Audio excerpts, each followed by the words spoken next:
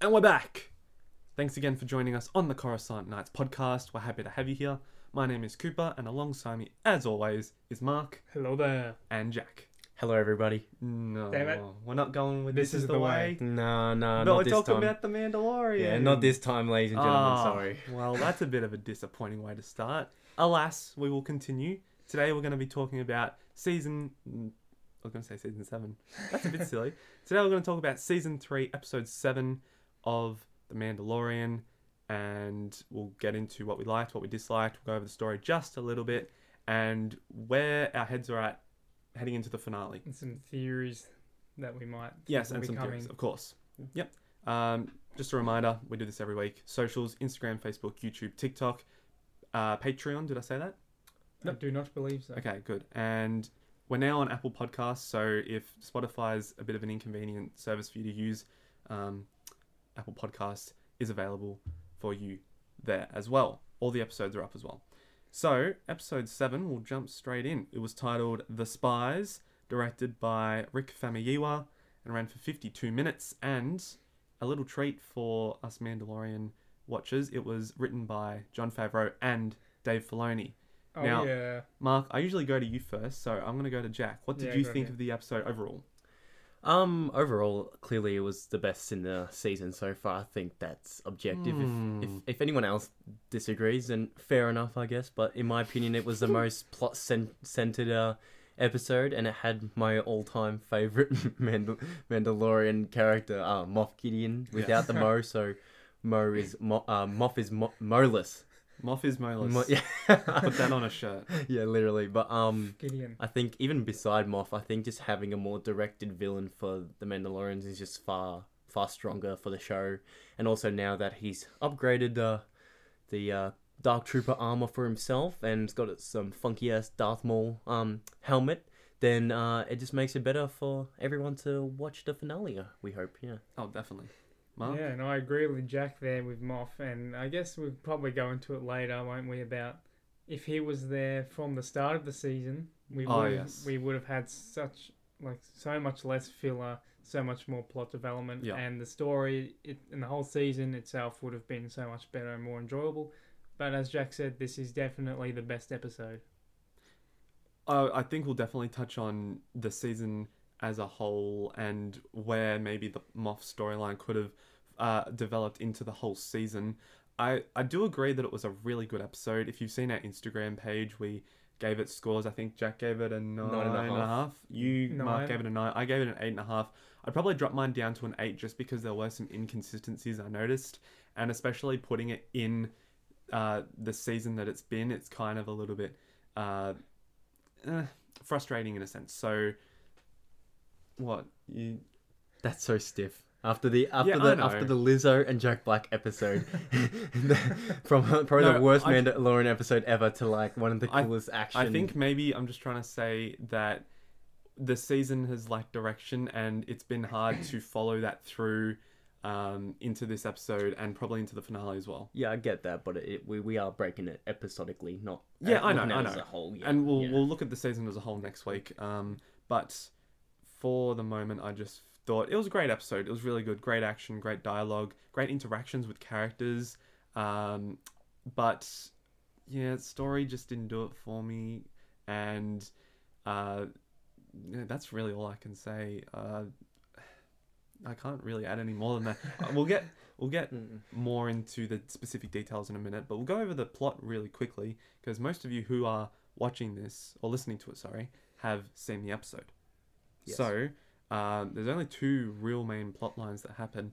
We get the reintroduction of Moff Gideon on Coruscant, and he's talking to the Shadow Council. Actually, Moff Gideon's not on Coruscant. His hologram. He gets the hologram on Coruscant, and then he's with the Shadow Council, which I don't know if it's confirmed, but it was on Mandalore, right? He was already there. The background looked eerily the same as when they were running through. I didn't even think of that. I just didn't really think at all about where it could be. Well, I think that's why they said also had the curse of the Mandalore planet is cursed, because they also probably want to have that hideout as a base because no one wants to go there. That's a good idea. A good point.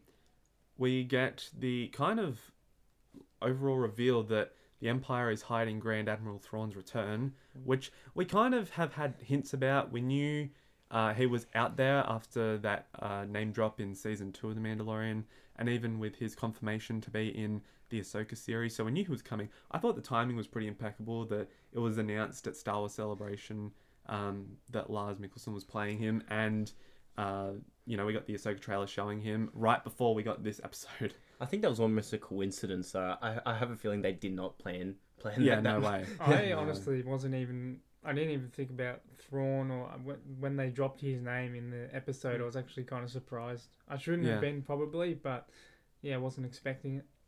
I'm just going to chip in quickly. I think it's good that this is kind of the way they're moving the Empire / potential First Order forward, that it's the reintroduction of Grand Admiral Thrawn that's really going to usher the Empire back in. Has the Battle of Jakku taken place at this point? No, Isn't the Battle of Jakku before the Death Star? After, it's directly after. Yes, directly after. Yeah, no, so it's already happened. I'd say it would have, yeah. Because the New Republic's already been but set up. I think now it's more leaning into the how many years is it before Force Awakens? I don't know, but I feel like it's at least got to be. It's not going to be more than 20. Because that would just make no sense for Kylo. But to be fair, like the New Republic's already fairly established, and it's kind of already heading towards. That's what I'm saying. I think we almost missed. So if you're not counting the Battlefront 2 campaign, after Return of the Jedi, I feel like when the New Republic set into shape, it probably would have just been like almost 5 to 10 years after that. Because it feels like they're still not knowing what direction they wanted to head in, which is why they're so unorganized and weren't really expecting almost to be in charge of the galaxy now after the Empire's downfall. Yeah. I like that Thrawn's coming back. I think that he was a really menacing character in Rebels. He's a really smart character as well. This is what I really love, how, like you said, Thrawn being, you could say the main... Thanos. Well, not really Thanos, but just the main guy for the what's left of the Empire. Yeah. Well, I think... in my opinion, and I think quite a few people's opinions, that Thrawn is going to become the Thanos of the Mandoverse, who will be the main villain of the movie, I'm assuming, because Dave Filoni's Mandoverse movie. But also having, I prefer. Okay, so I did like Thrawn in Rebels. I just thought some of the situations he was in, it almost made it look like he didn't think ahead of like the rebels, and I was like, well, he's definitely smarter than them. And I've read the books, so I've read all his Thrawn books and all the Heir to the trilogy of Timothy Zahn, and he's just so much more menacing, I think, in there. So I hope we get that. I've still got to read them. Yeah, they're good books. And in Rebels, he was more so associated with just the Ghost Crew and like the small little bit of the rebellion, whereas now he's obviously dealing with the whole Empire coming back. Anyway, we kind of got off track there. I mean, to quickly just end there, I just wanted to say, I know how much I say about the sequels, but this is what I mean by I really like Thrawn coming in as like the main villain, as opposed to the First Order, and he might lead into it. You never know, but yeah, possibly. I think Thrawn and the remnants of the Empire make for a better antagonist than the First Order. Yeah, I reckon so as well. I mean, that's not to take anything away from the First Order, because they certainly are fairly menacing. I mean, they made a whole planet become a Death Star and killed billions of people. All right, just I know Probably. we just mentioned and we're on a tangent, but the plot is small as hell. So I'm just gonna quickly just say an introduction with what Mark was saying about the sequels. Actually, I think. I'm an avid sequel hater, right? But I think what they're doing now with the Praetorian Guards, with that stupid line in Rise of Skywalker, somehow Palpatine has returned, is actually going to have greater meaning after all these shows and stuff, showing how like they literally, the Rebels and the Resistance and all them had zero idea what happened behind the scenes for Palpatine to return. Like, I know you can't really do a Clone Wars. Well, I think they're almost trying, but I think it would actually make me enjoy the sequels a bit more over the horrible writing that was those 3 movies. You could call it damage control. Yeah, exactly. And just to add another plug, because this is our show. If you are an avid sequel hater or an avid sequel lover, you will love my new YouTube video, which is a Rise of Skywalker rewrite called Rise of the Resistance. I highly recommend you go check it out. I put a lot of effort and time into it. So yeah, definitely go check it out. It's very interesting. I would definitely give it a watch. Well, thank you. And if you like Kylo Ren, it makes him look better, which is good. Well, thank you. Yes, that was the aim. All right, back to the plot, because, I mean, we kind of went on a bit of a rant there. The Mandalorian plot, Bo kind of assembles both groups on Navarro, then they head off to Mandalore. They leave the fleet above the atmosphere. They send a scouting mission down. Din's a part of it. Actually, most of the main characters are part of it. To quickly say one thing before you continue Yeah, with this Mike's right. I know where he's going with this. This thread. I don't know if he does or not. I just wanted to mention with the cinematography how I really enjoyed like the scene, just the scene of them dropping down onto the surface. That was very cool. I thought that was a really cool shot. But also, a part of the crew that eventually comes with the ship with Din is also, we did skip it, but it's not too relevant, but Grogu's in the IG-12. I completely forgot about that. So, and that was that scene beforehand when he was spamming yes and no was very accurate to a child. So I enjoyed that's what I was thinking as well. I was thinking, it's a bit annoying, but on the other hand, it's kind of, it's what you'd expect from a child. So I think I just skipped over it because it's just Grogu's been rendered useless in this season. But this hopefully will give him more for the final episode, having an actual droid body almost now. Yeah, he can actually do things physically. I was just going to mention how it seemed at first kind of different or odd to hear him actually giving a proper answer to a thing, like yes or no.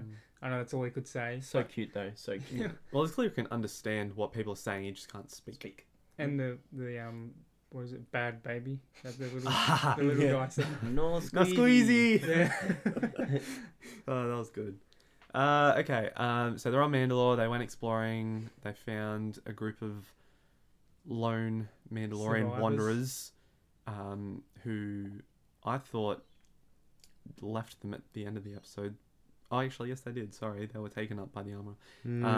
Sussy! They kind of come together very shortly. It's kind of weird. This is a slow part of the episode. Yeah. And then a creature comes out of the ground. I thought it was the mythosaur, but no. It was another crazy big creature. It was a turtle. And this continues the theme that we've mentioned a few times of great beasts and creatures being... Also, though, Bo's speech on the ship was very good, showing how that she actually did surrender to the Empire when the Night of 1,000 Tears happened, but Moff literally betrayed her straight away. So that just shows how dodgy that guy is. Yeah, well, that's what makes him compelling. Yeah. If only we saw that. We better see a flashback of that, I swear. They go into a cave, and then they're attacked by a bunch of... I thought they were super commandos. Don't know if they are or not, but they were wearing white Beskar armor. It definitely reminded me of Gar Saxon's crew and the Imperial Mandalorians from Rebels. But I guess it could be just imps, troopers in armor. I think because the only reason why I don't back Cooper's point for that one is because of how poor the hand-to-hand combat was. And I feel like if you're an Imperial Commando trooper, you would actually know hand-to-hand combat. Because they looked so bad. It literally looked like a stormtrooper person, just with good armor. Especially to the standard of being able to combat with a Mandalorian. Yeah. But if I might just add quickly, they did have yellow blaster bolts, and that's what the Super Commandos have in Rebels. So I don't remember the bolts. Yeah. I watched it twice, but I can't say that I'm pretty sure Bo has yellow bolts, doesn't she? Maybe that was hers. Honestly, I don't remember. I watched the episode twice, and I can't say I look at the bolts though. And also, there was quite a few fast cuts along that weird ledge fight. Yes. Like, even though we saw some really cool moves by Din and Bo, and even Cosca Reeves, it was very clustered and conjunct, like kind of like just it was congregated on one small rock almost. It was a bit weird, but Din leads most of the Mandalorians out of the cave, a back way through the cave that ends up leading to this big open area, like a what do you call like an crack in the land? A crevice.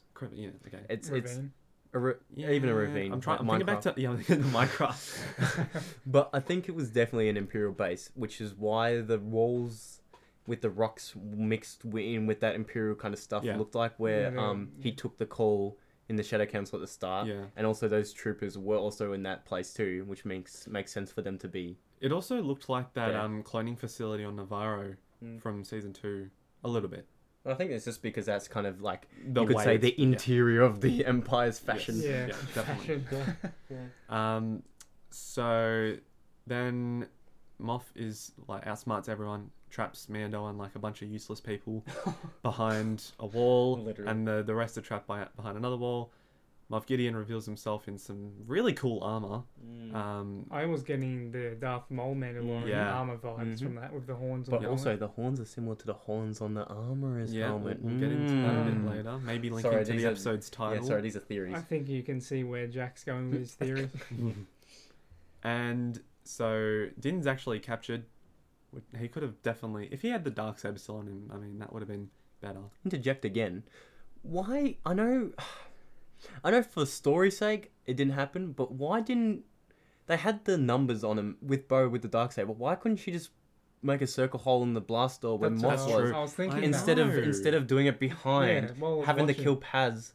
And then all of them could have 100% taken... Paz took out those troopers on his own, right? So even if Moff did fly away and the Praetorian guards came after, there's so many Mandalorians with Bo with the Darksaber. They would have taken out the Praetorian guards easily. When I was watching that scene, I agree, and it felt so long... Forced. No, felt like they had such a opportunity, like a long amount of time before she even went to the back door. So she could have easily, even by impulse, got the Darksaber out to try and cut open the front to contradict my own point about that already... Unless they didn't want to do that, because then they would have killed Din on the spot when they were opening it, because it takes a while to open with. So I don't know, but either way. Surely they could have cut the glass open. But surely it just felt like they needed to do that for the final for Din to be captured for how his escape or death happen. Or whatever will happen to Din. Yeah. We don't even know where the other Mandalorians went. I mean, they're probably. Let's remember, there's still a creature up on the surface where they just were. There's probably still super commandos. And they have waiting for them. No contact with all the ones in the atmosphere. Oh yeah, no, they have. Axe Woes went through the hole when the troopers with the Beskar came. He flew up. That's right. Yeah, he did. So he's not there. Axe Woes wasn't there. Yeah. So either Axe goes up there, tells. Oh, this could. Just interject. Axe goes up there, tells the fleet. Then boom, out of nowhere, Armorer just kills him because the information's getting out and they want them to get sneak attacked. Jack's just had a revelation for his theory. Axe Wove's dead, I'll cry. I forgot to mention that the Armorer did actually take the injured Mandalorians up to the ship. It was a very long, almost suspiciously long take of her and the ship just flying into it. Up. Yeah, exactly. No dialogue, nothing said. Exactly. It was just her looking at the fleet and flying the ship. It was very strange. Yeah, exactly. She is the spy in my opinion, but because the title's name was The Spies and we didn't know who they could be. They didn't explicitly say who the spies were. You assume it was probably those pirate dudes, but yeah, you don't. Well, that's what I thought. The survivors. Yeah, but either way, they're not really pirates. Why did the Armorer go? Why did the Armorer go with them? You know, like obviously anyone could have flown that ship. Why does the main leader for Din's cult had to go up? I know they probably weren't to know that the I'm going to call them the super commandos. I think it's after it when they went to the base. Yeah, but if I know they weren't to know what they were going to run into, but the Armorer would be kind of useless. What would she do? Just throw a hammer and spanner at the troopers in the air? Have you seen that coat she has? She definitely got a gun in the back somewhere. No shot. All right. No shot. She doesn't have a gun for like these situations. And if so, then that's just lazy writing to have her only use weapons of the Armorer. Yeah, but also in that sense, we think back to the pirate episode called The Pirate, and she was a sneak attack though. It was, but still, bang, bang, bang, bang, done. Rather than go, ugh. Yeah, true. but also for story's sake and for plot armor. You know, anyone could have those Mandos probably could have just used their jetpacks, flew up and took out the gunner. But that's a sidetrack on the pirate episode. Yeah. Literally, I know it was a big gun, but you have so many Mandos with jetpacks, you could just... Yeah, that's true. But anyway. Just get Paz Vizsla. Actually, speaking of... I was about to say that, the comparison that you were just making, you could say Paz did that in this episode. Mm-hmm. And speaking of Paz, he actually dies to... I was not expecting that. Some wicked Praetorian Guard action. Who weren't the same look as the Last Jedi. Thankfully. They had the T visor, which it could be the process from the Royal Guards to the new Praetorian Guards we see. I'm going to propose a question, because we're kind of done with the plot. Yeah. Would you watch a Praetorian Guards spin-off show? No. Unless the rumor was true that the ones that we saw in The Last Jedi were some of the force wielders from Luke's temple that Kylo Ren took from the comics. So if that happened, then I'd like to see, because that will link into Kylo Ren's thing, and then the Knights of Ren, and that will lead into all that sort of stuff. But alone, I don't think they have enough groundwork to work off. Here's another question. Sorry, just wanted to say the reason I said no so bluntly was because I don't really like if Jack comes up with an interesting idea, but to me at the moment they're just basically elite troopers. Yeah. And there's no real reason. Troopers. Yeah, there's no real reason to make a story about. Here's a question: that like who wins in a fight? The ones that Praetorian Guards we saw, or the Purge troopers from Fallen Order? These guys seem pretty good. But then. So this is my internal one to give you. The Purge troopers did kill Jedi, and it was hard to kill them, right? But Praetorian Guards were also killed by, but these Praetorian Guards are like different to the ones we saw in Last Jedi. Their weaponry was different too. And they actually seemed to be really, really good at combat. That was a really good scene. They were efficient. They killed him fast, and it was a Mandalorian. Yeah. I know he was tired, but I don't know, man. Purge. Well, okay, hang on. Let's say Paz was actually smart and didn't have his gun overheat. I feel like he could have easily just put them to waste. But were their best car? Did they have best car armor? Or was it like the plus? Well, that's I was going to mention when you said the T-shaped visor, it kind of gave me that Mandalorian sort of vibe. Did Paz even get a hit on one of them? He had one almost by the neck.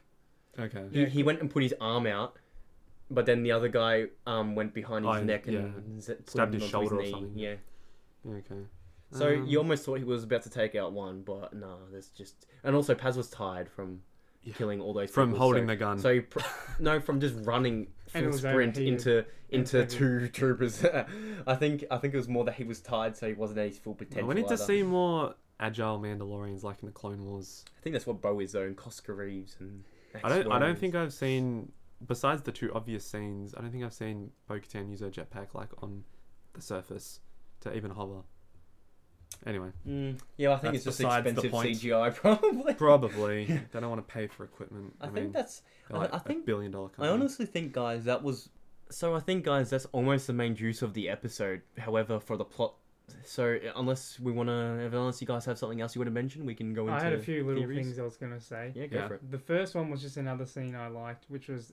I think it was pretty much right at the beginning where Moff Gideon walks into that Shadow Council meeting room. Oh yeah, and all the laser gates. The barriers that remind me of the scene with Darth Maul, obviously. And Qui-Gon. Yeah. That was the reactor room, wasn't it? For in Phantom Menace. Yes. I can't remember what it was. You know where Obi-Wan was fighting Maul and Qui-Gon at the end when they went through those gates. I can't remember why they had those. Like that was a significant thing of the planet. I can't remember what it was though. Of Naboo. Yeah, like it. I don't know what that room, why it was so like laser guarded, but it was something like that. But anyway, yeah. It's pretty cool. And the other thing which we have failed to mention, I believe, was Hux.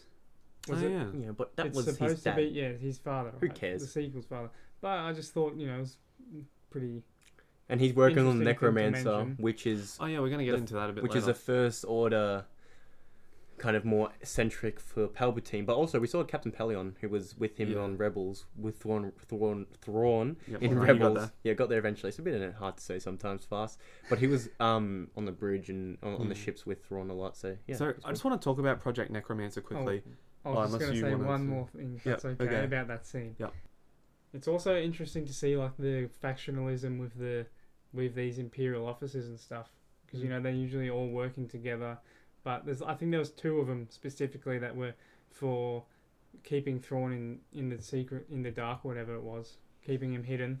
Whereas all the others basically wanted to take the resources that Thrawn was using. I think Pelion and Hux were the only two who were really wanted to keep Thrawn in hiding, and the other ones, and who were the actual ones that we had names for. The other ones were just, I think, random imps. Wait, who was that Pelion? I don't know who There's that a guy was. with like the Colonel Sanders moustache. Yeah, I know who he was, but the grey what's hair he from again? He's from Is Rebels. he in Rebels? Oh, I don't He's really kind of a remember throwaway in Rebels, though. He wasn't really... He's in the books as well, isn't he? Yeah, but he was... Thrawn was just like, a lot of times in the Rebel show, just like, Captain Pelion, go send the fleet down to that kind of thing. Okay. Yeah, it wasn't like, Just to add to your point, Mark, gave me Andor vibes from the ISB Council. Yeah, that's true. Because they were also, like, talking about resource allocation as well, mapping the stars as well, and especially that... what was Starpath unit and where it lies within the sectors, and I just thought it was adds a nice comparison. Adds a bit more depth to it. They like sitting in like circular rooms, don't they? The Yeah. Empire. Well, because it's similar to the Badge Well, to Even be in the fair- Bad Batch, they Mm. sat in a circular room be fair, in the most- finale. I feel like most meeting rooms things had circle are tables. circular, yeah. Even Jedi Council circular. Even in real life. Even in real. But Like also, Parliament. buildings My and bad. stuff. I haven't sat at a circular table before. I No, but thoroughly. I wasn't aware of that. If you think of like parliaments around the world. Yeah, no, that's true. Oh yeah, this is what I was going to say also, guys. I Oh my thoroughly, because this makes, I thoroughly like, that's what I was meant to say initially, but with Moff, when he was talking to the Shadow Council, saying how he can hear rumors from one side of the galaxy to the other, and he hasn't even heard a whisper of Thrawn. It just kind of, I know, like, obviously we know Thrawn's coming, so it kind of contradicts what he just said, but it makes kind of Moff be like that figure that literally knows everything about the galaxy, and that he's got eyes and ears everywhere kind of thing. True. Makes him like more of a threat, but which I kind of hope by the end of the season, maybe we get to see Thrawn at the think we end will. kill Moff or disperse of Oh, Moff that would so be easily, cool. just to give that kind of power shift dynamic to how I'd serious love to Thrawn see is, that. you know, kind of thing. This is again very much a sidetrack. It'd be This really is a cool. theory episode more though. It'd Isn't it? be really cool to see the Bendu in live action. Oh yeah. The Bendu. What? That'd be cool. The Bendu. What? That'd be cool. And then Yeah, it would be cool. Flashback, Kane and Jarrus. What? Yeah, Freddie Prinze Yeah, Jr. but might show up. I agree that would be really cool if we saw Thrawn show his power. Like he just, as you said, disposes of Moff Yeah. just so easily. That's something Thrawn would do, Mm-hmm. and then it just Because shows the audience knows too what an much. absolute beast he is. Yeah. Moff knows way too much. Yeah. That's why I think he's gonna die at the end of. He either Next dies or episode. he becomes Thrawn's lapdog. Well, they certainly Kind of can't like- say he gets captured again. Because Yeah, they no, ended yeah, the last exactly. Yeah, season. nah. It would probably either be his lapdog, and like he'll be so under Thrawn, like a Hux kind of figure. Like it goes from him being the main villain in the first 3 seasons of Mando to like such a B grade Yeah. leader. I just don't know why they would introduce him in like unstoppable Dark Trooper armor, like right now, just to keep him on. They You know would why? It's just so they make it more of a introduce the threat. odds. Because look how easy Moff was defeated by Din with the Beskar spear when Moff had the Darksaber kind of thing. Like he got so easily bested. Imagine him against all Mandalorian. Like next episode, we're definitely going to see Moff having to use that armor, right? Oh, But I think my main opinion is that he's got that armor. One, either a Jedi's going to come, or maybe Grogu will save Din, unlike Din saving Grogu in the last season. That would be cool. Yeah. This is another very random point, but this is what we're doing. Yeah. Did you guys notice that? And I thought this was a nice touch. When Moff Gideon asked the imps to disarm Din, the first thing they removed. Do you guys know what it was? Did you see what it was? His it was his Whistling wrist- birds. wrist- Whistling yeah. birds. Yeah. He knows that he uses them all the time Yep. in a crowded situation. Although, have we seen them this season? Don't I think this know. season. I have thought about that a few times actually. Anyway, this season we literally see Din not in any sort of action scene at all. So he's not had to really use the whistling birds in a congregation group kind of thing. Except he's flying around chasing after kids that are captured by dragons. yeah, literally. All right. This was a point I wanted to bring up a long time ago, but we kind of got sidetracked. Let's talk about Project Necromancer, Yeah. because I did a lot of digging into what it could be. There was not a lot of information on it. I'm assuming it's a new kind of term that's being thrown around. It's But I Palpatine. finally know what it is. It is, yes, essentially trying to speak with the dead. That's why... That explains why it's called Necromancer. Yes. That's yep. Speaking with the dead, Literally and definitely. obviously Exactly. it's bringing back Palpatine. That's what it But is that's why it was about. funny when it was Hux's dad that was in there. What kind of shows that like he's a lot more not of an Imperial remnant, but he's probably more of the wanting to build a whole new kind of Yeah. Imperial collective kind of thing, you know? Yeah. Or at least under the breath of being called the Empire and just changing their name to First Order. I'm surprised that Moff wasn't in charge of it. Or Gideon, sorry. And Pershing as well, because He wants his own thing. He literally Oh, said. yeah, true. He Good literally point, good said. point. He literally said to the Mandalorians after capturing them. Did he literally? Did he say it, literally Jake? say it? Literally, he literally said that he wants to breed a new kind of trooper with that's when he mentioned the ultimate Jedi, trooper, the yeah. ultimate trooper with Jedi Mandalorian armor kind of thing. Yeah, So that means a force sensitive trooper that can be Or- cloned. that can be cloned like the clone troopers. I always thought about that because I was like, why not make a clone army? I know it'd be hard, but with like force abilities, boof, nothing would change. They wouldn't have got overthrown by. If they had the chips in their head, there would have been Jedi versus Jedi. But I was that would have been sick. Oh, never mind. That's a big spin-off again. Sorry. Don't say sorry. This is what this podcast is for. It's discussion. I've got a list of things here that I kind of want to discuss a little bit. First thing I noticed when we were on Coruscant to start, it felt very much like Morlana 1 in Andor. I don't know if you got that vibe. I didn't, but I can now that you've said it. It was very bright blues, and Elia Kane even walking looked a bit like Andor, kind of walking into that. Or for you sci-fi nerds out there, it was exactly like Blade Runner. But the reason why I keep mentioning Blade Runner, guys, is because it's literally like a base foundation that reminds you of Star Wars with those kind of light cities, and you got those robot android things, and Officer K, which walks like Elia Kane. She wants to be like him, which it never will be. The way she walks through like the alleyways looks funny. Not the way she walks. I thought it was a dude for a second. That could get me cancelled, but I don't mean the way she walks looks funny. I just mean like walking through. Looking over her shoulder. She looked sus. No, yeah, but I just mean like I know it's the point, but walking through all these like shady alleyways and stuff, so she can't be followed. I know that's the point, but I just found it funny. Oh yeah, okay. No, I want to do this one. I thought that when the Mandalorian fleet was flying through hyperspace and arrived, very much felt like a rebellion, like a small rebellion fleet, or even that small resistance fleet that I know you guys don't care about the sequels, but it felt like the small resistance fleet that went to the Exegol initially. Thought that was a nice touch. Also, I can't remember what I can't really like hum the sound of it, but the music that was playing behind it isn't that like the sound that always plays with like Bo, like the triumphant Bo-Katan music when the ships were blasting off into hyperspace. It wasn't the Mando theme like it was when they were initially leaving with the pirate crew on Mandalore, because you know how that played when they were... Oh, yeah. Yeah, but it was like that other theme that we heard a lot this season, but only this season. I'm pretty sure it's Bo-Katan's updated theme. I don't quite remember. Yeah, I'm not sure with the music. It's just a comment anyway, yeah. I want to talk a little bit about Bo-Katan. So, when they're aboard that ship with the Wanderers and kind of reluctantly all sitting together at a long table, reminded me very much of Harry Potter when they're all in the Great Hall and sitting along their house table. Paz and Axe-Woves start to get into a fight. Oh, I like this scene. And Bo said something that was really odd. Yeah, she said, she said this is going to happen eventually. Din said, should we step in? And Bo said, no side can step in. And I was thinking in my head, but you can because you're both sides. That's true. Didn't think. Or / you're not both sides. But it makes sense that Grogu stepped in because he's not really part of either. Correct. Yeah, which was cool. I was not expecting Grogu to step in. No, I wasn't either. I mean, no.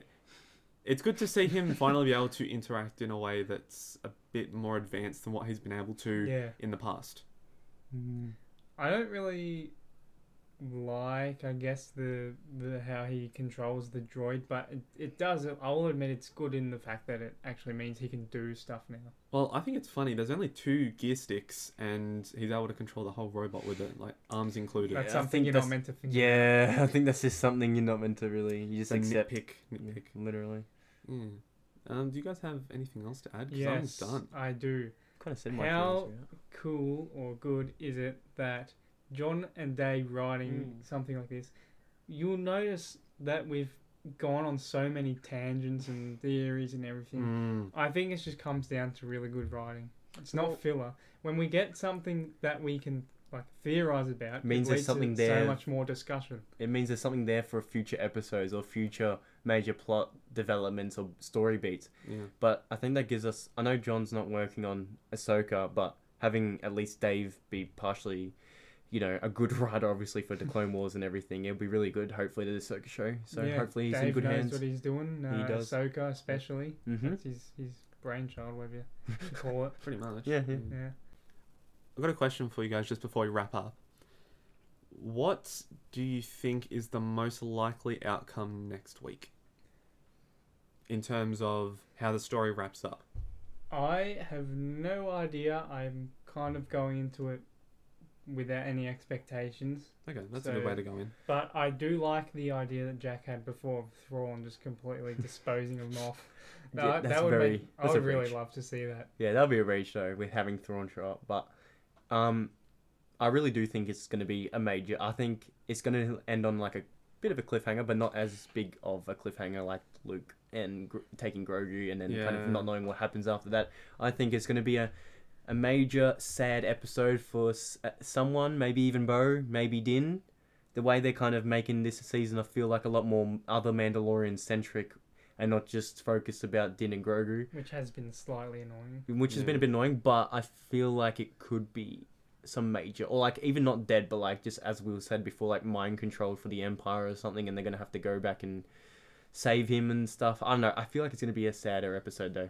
Could be. I reckon something big will happen. And he always removes his helmet every season. We haven't got that one this season yet. Good point. That's a good point. Yeah, but I was just saying, something big I reckon will happen, but I don't think, at least for Din, I don't think he'll die or anything. Yeah. Interesting.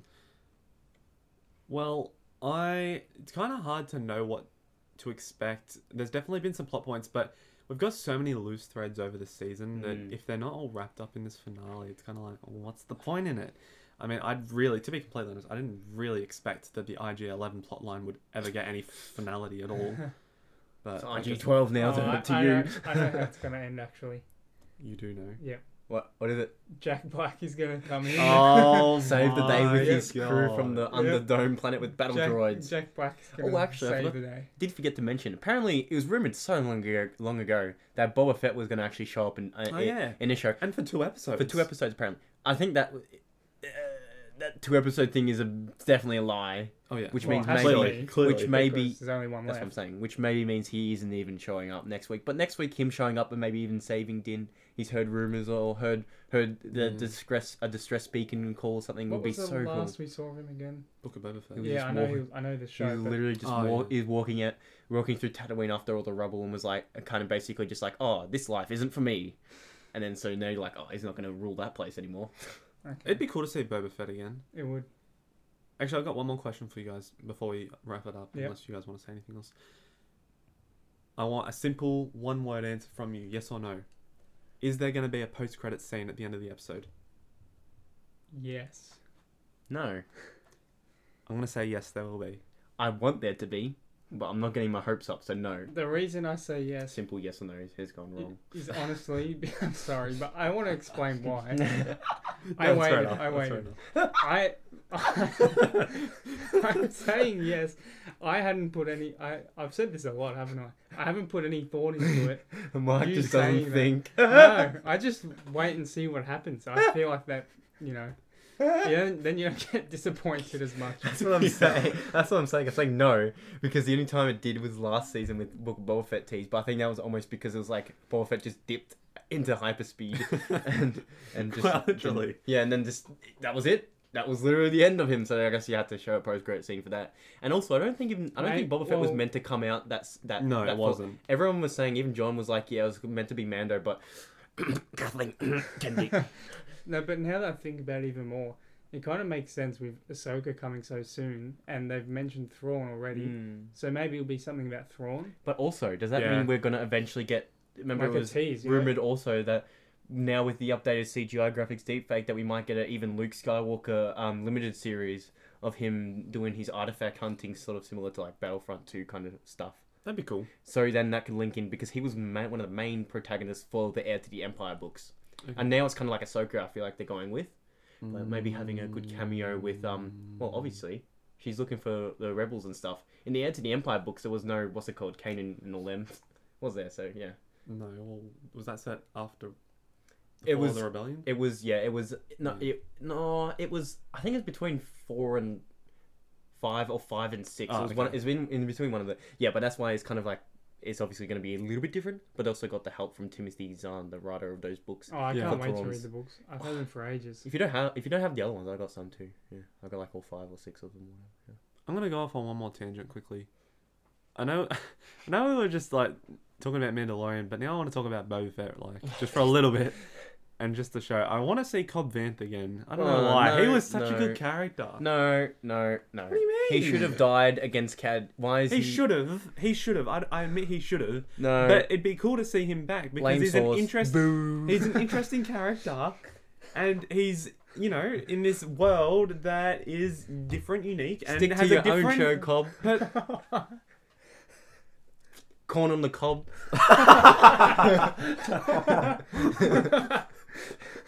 Keep him away from I shouldn't have Mandalorian. said anything. End it now. Yeah, alright, I'm going to end it there. Thanks for listening, and we'll catch you next week with the finale. See ya. And See ya. season recap. Bye. See ya.